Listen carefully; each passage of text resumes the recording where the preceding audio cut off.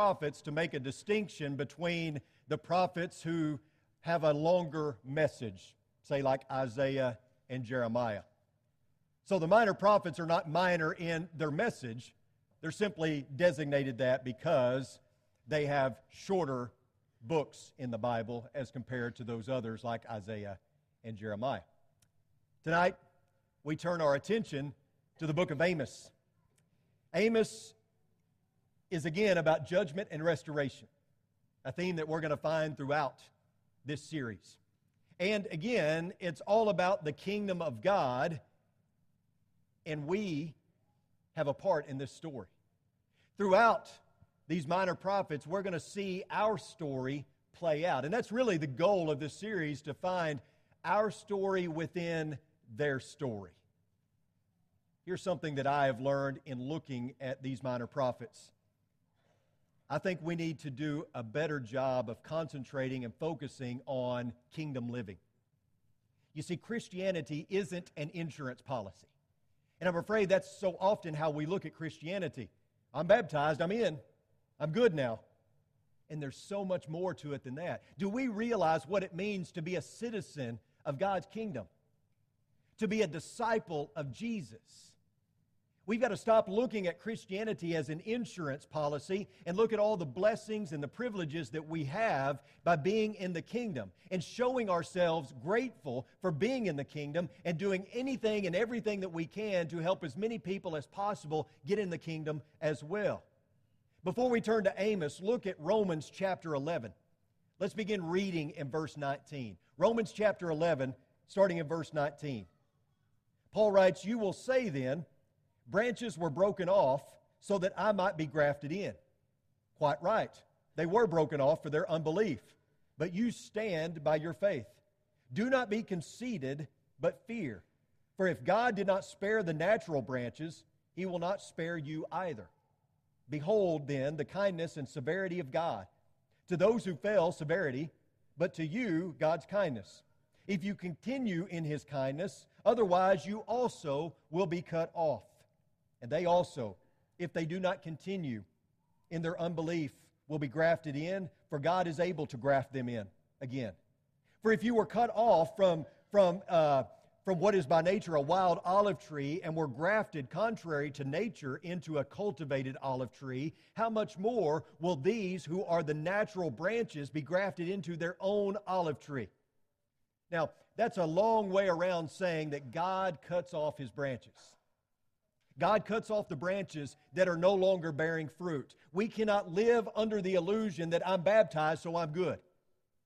You know, I've been baptized, so I'm in. Christianity is my insurance policy.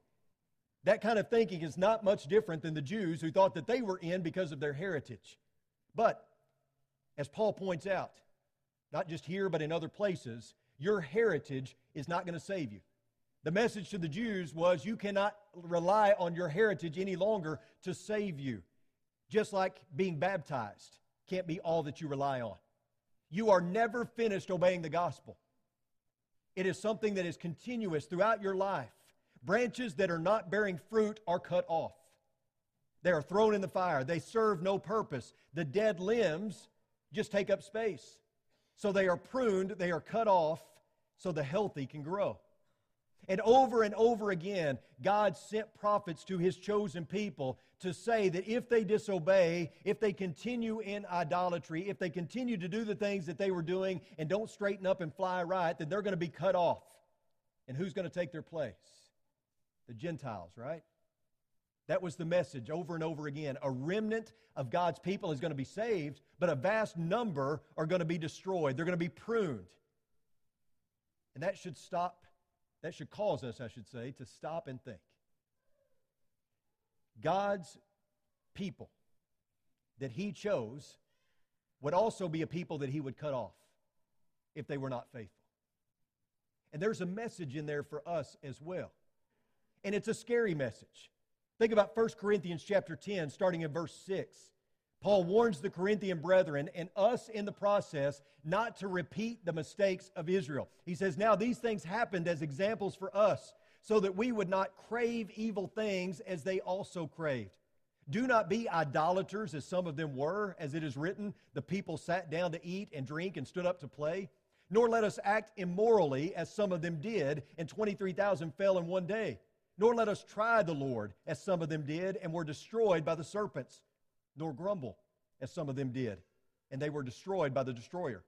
Now these things happened to them as an example. They were written for our instruction, upon whom the ends of the ages have come. So don't ever think that the prophets don't have something to say to us, because they do. They're still speaking. Do not assume that their message is irrelevant to us. Nothing could be further from the truth. If natural branches can be cut off, then so can we. Amos was a shepherd and a fig tree farmer. He was from Tekoa, which is south of Lubbock. No, that's Tahoka, right? No. It's from Tekoa, which is in the southern part of Judah. And at this time, northern Israel was being ruled by Jeroboam II. He was a king who was, I guess we could say, very successful, at least in one sense. He had won many battles. He had gained a lot of territory. He had created a lot of wealth for him and for some people around him. But he was a horrible king. He promoted idolatry. He promoted injustice and inequality. And finally, Amos couldn't take it any longer. So here comes Amos. He goes up to Bethel and he begins speaking out against the king and the things that he was promoting. And the book of Amos is really a record of poems and visions and sermons that Amos gives during this time. If you look at Amos chapter 6, you get a rather clear and concise theme for the entire book. It reads, "Woe to those who are at ease in Zion, and to those who feel secure in the mountain of Samaria, the distinguished men of the foremost of nations, to whom the house of Israel comes." Times were good, at least for the rich. Here you have Jeroboam propping his feet up on the backs of the poor. There was great prosperity in the land. And as we mentioned last week, we often see a pattern with the people of Israel. Anytime they had prosperity, what happens? They sin. And this is no different. So here's Jeroboam, who initiated all of this turning away from God, all of this social injustice. He was a godless king. He established altars to different idols. He oppressed the poor. The people followed the actions of their leader. They bowed down to foreign gods. They oppressed the poor, selling them into debt slavery. They engaged in all types of immorality, and something had to be done. So here comes Amos. And imagine this scene. You have the mighty king Jeroboam, this ruthless leader, who many people revered because he made the land prosperous. But there were a lot of people that suffered under his reign as well. And so you have this picture in your mind of Jeroboam the king propping his feet up on the backs of the poor. There were some people who were very happy with the job he was doing, even though he was totally and completely immoral and turned his back on God. And here comes Amos, who comes on the scene and says, "You're a terrible king, you're a ruthless king, and you've got to go." Actually, what he said is, you're going to die. You're going to have to change your ways. That message didn't resonate very well with a king who thought himself to be successful. And so he tells a priest of all people, a priest, to send Amos away. Now, if you go and look at the design of this book, it's really pretty simple. Chapters 1 and 2 are a series of poems accusing the surrounding nations of injustice. If you were to look at a map, and you would look at that map, you would see Amos kind of drawing a circle. And in the center of that circle, he is announcing judgment on Israel.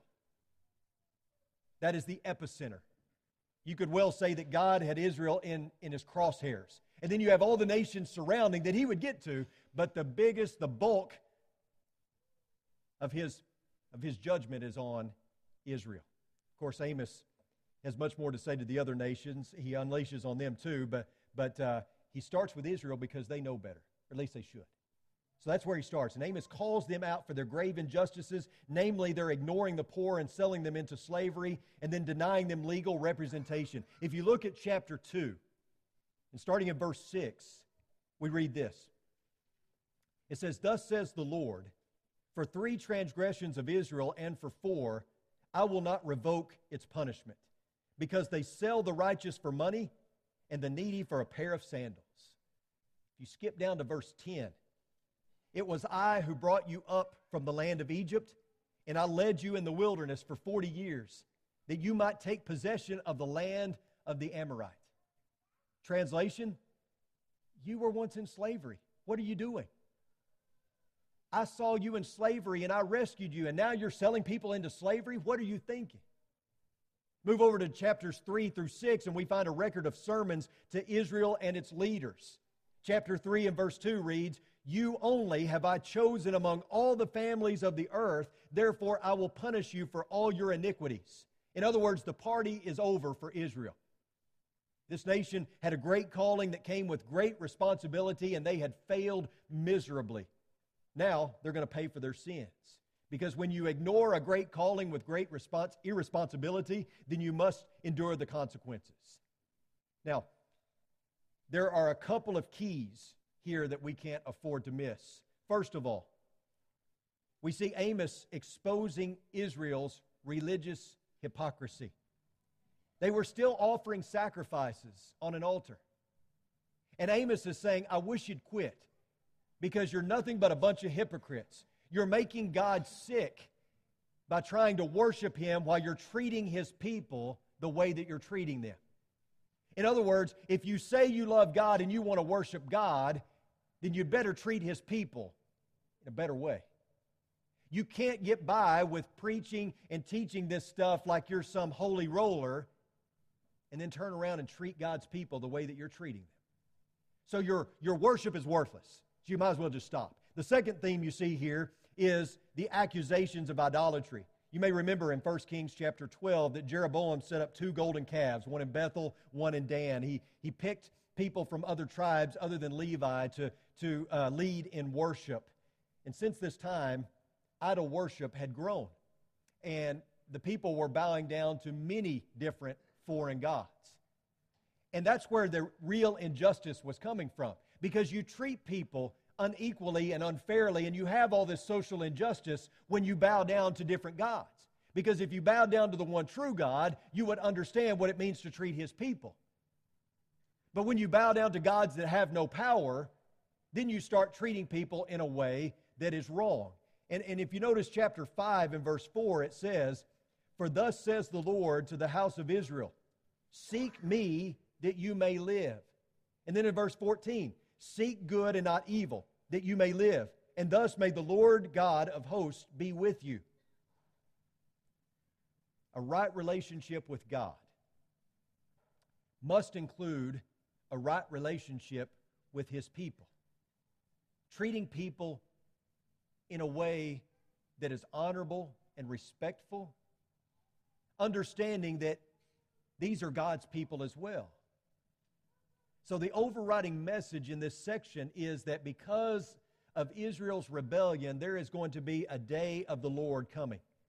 A great army is coming to decimate the cities and take the people into captivity and into exile. And we know that this prophecy came true because 40 years later, the armies of Assyria came and did exactly as Amos had predicted. Chapters 7 through 9 record a series of visions from Amos. And these visions are symbolic of the coming day of the Lord. He sees Israel devastated by a locust swarm, by a scorching fire, and then being swallowed up like overripe fruit. In the final vision, Amos sees God destroying the idol temple in Bethel, leaving it in ruins.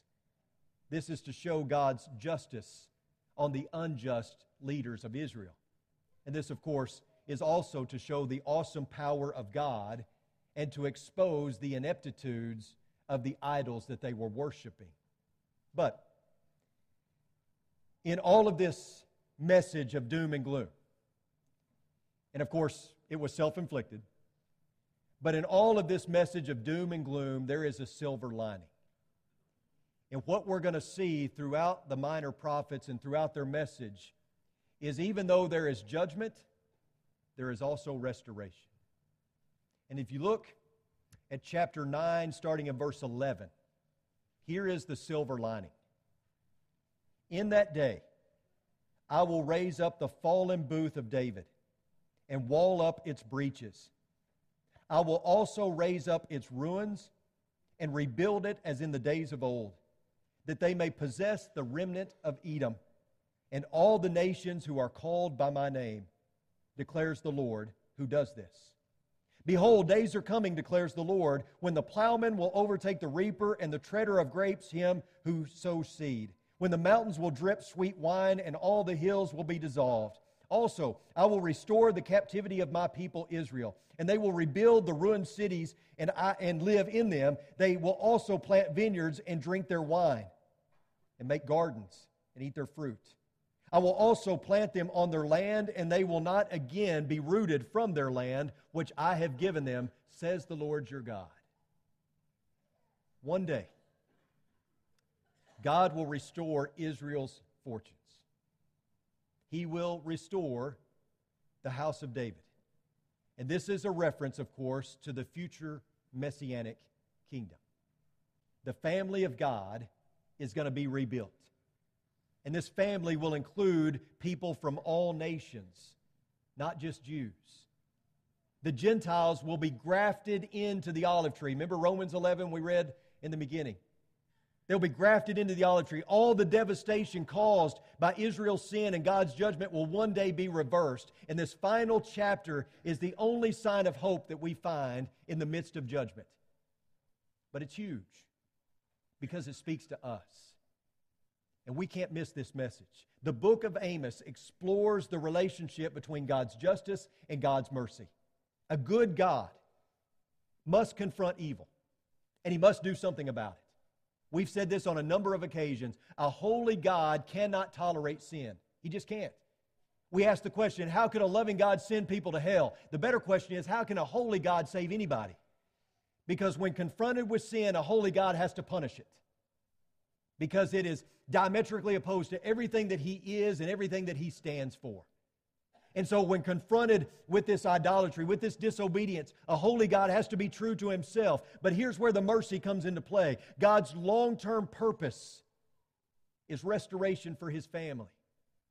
He still wants what's best for His people. Why did He not give up on them? Why did He not just thwart the plan and be done with it forever? Because He sees the long term. And He has something planned for His children. There is a bigger picture that His people cannot always see or that they lose sight of. God is there to wake the people up to His plan and to get them back on track. And He does this throughout the Old Testament, through the voice of the prophets. And you'll notice that over and over again you find the phrase, the Lord roars. If you go back and you read Amos from front to back, you will see that phrase over and over again. The Lord roars. The Lord is roaring. The imagery is of a roaring lion, still speaking, delivering a message that cannot be ignored, delivering it through the voice of prophets. And that Lord, the Lord that we serve, that we bow down to, He is roaring, and we cannot ignore it. He still roars, doesn't He? He still speaks to us through these prophets, through His Word. He still speaks to us. And here's the question for all of us. Are we at ease in Zion? Are we? Are we at ease in Zion? You see, this is us. You realize that, don't you? What Amos is talking about, what he predicted, what he prophesied about is here. It's now. That future that he envisioned is here. We are it. The future kingdom is here, and we are its citizens. Those who are Christians have been grafted in. Look with me at Amos chapter 9, verse 7 and following. Are you not as the sons of Ethiopia to me, O sons of Israel, declares the Lord? Have I not brought up Israel from the land of Egypt, and the Philistines from Caphtor, and the Armenians from Kir? Behold, the eyes of the Lord God are on the sinful kingdom, and I will destroy it from the face of the earth. Nevertheless, I will not totally destroy the house of Jacob, declares the Lord. For behold, I am commanding, and I will shake the house of Israel among all the nations, as grain is shaken in a sieve, but not a kernel will fall to the ground. All the sinners of my people will die by the sword. Those who say the calamity will not overtake or confront us. Here's what I gather from that. God knows who belongs to Him. Those who are in His hand cannot be snatched away. He knows the faithful. And in a world where so many are devoted to so many idols, in a world where immorality is so prevalent, in a world where we see people just doing what is right in their own eyes, here's the thing. God knows the faithful. He knows who the faithful remnant are. But here's something else. He also knows who doesn't belong to Him.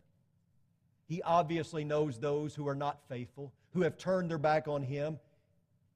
And there will be calamity that will not overtake them. That will overtake them, but they're saying this calamity, it won't confront us. It won't have anything to do with us. Oh, how wrong they are. The rebellious will not escape destruction, but the faithful will not fall to the ground. This is our story. Israel's story is our story. It becomes our story. Remember, we talked about last week that seed through Abraham is who? It's Jesus. And Paul talks about in Galatians 3 that we are the heirs according to promise. That there is neither Jew nor Greek, right? That we have been grafted in. That the Jews are no longer saved by their heritage. If they're going to be saved, it's going to have to be like every one of us. By putting on Christ in baptism, right? And being a faithful disciple. Paul said this in Galatians 5:22-23, but the fruit of the Spirit is love, joy, peace, patience, kindness, goodness, faithfulness, gentleness, and self-control. That's what this fruit looks like that we're supposed to be bearing. It looks like these things. It is led by love, and it includes joy, peace, patience, kindness, goodness, faithfulness, gentleness, and self-control. We are to be good branches that produce good fruit. And of course, we're to be spreading the message, producing fruit in that way as well, bringing people to Christ so that they can be a part of the kingdom, so that they can be grafted in as well. If we're not bearing fruit, then our branch is dead, and eventually, guess what's going to happen? It's going to be pruned. It's going to be cut off because it serves no purpose. We must be faithful. We must live a life of obedience. We must make certain that we do not repeat the mistakes of the Israelites, for their rebellion is recorded for our own good, so that we might live differently. And so I ask you again, are you at ease in Zion? Are you looking at Christianity as some sort of insurance policy? Or are you keenly aware that you are a citizen of a kingdom and that you are part of God's bigger plan? All of this that we're reading about in the Minor Prophets, it's coming to fruition now. We are in the Christian age. We have been allowed entrance into the kingdom. We have been grafted in. And we need to wake up to the idea that it's not just about, I'm baptized and I'm in. I'm good now. No, we are to be faithful. And we are to be bearing fruit. I want you to think about what it means to be a citizen of the kingdom of God. I want you to think about what it means to be the new Israel. I want you to think about what it means to be sitting in someone else's seat. Because that's kind of what we're doing, isn't it? Centuries ago, others were sitting where you sat. And guess what happened to them? They were cut off. Don't let that happen to you. Don't be at ease. Bear fruit.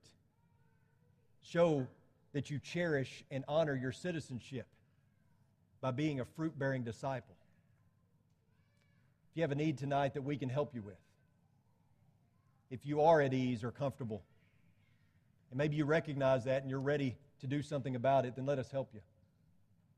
If you're not a child of God and perhaps you'd like to study with someone, or perhaps you have been studying and you're ready to put on Christ in baptism, don't wait for that. What is holding you back? Don't leave here tonight without being right with God, and certainly don't leave here being at ease. Be here ready to bear fruit. If you have a need tonight we can help you with, come now as we stand and as we sing.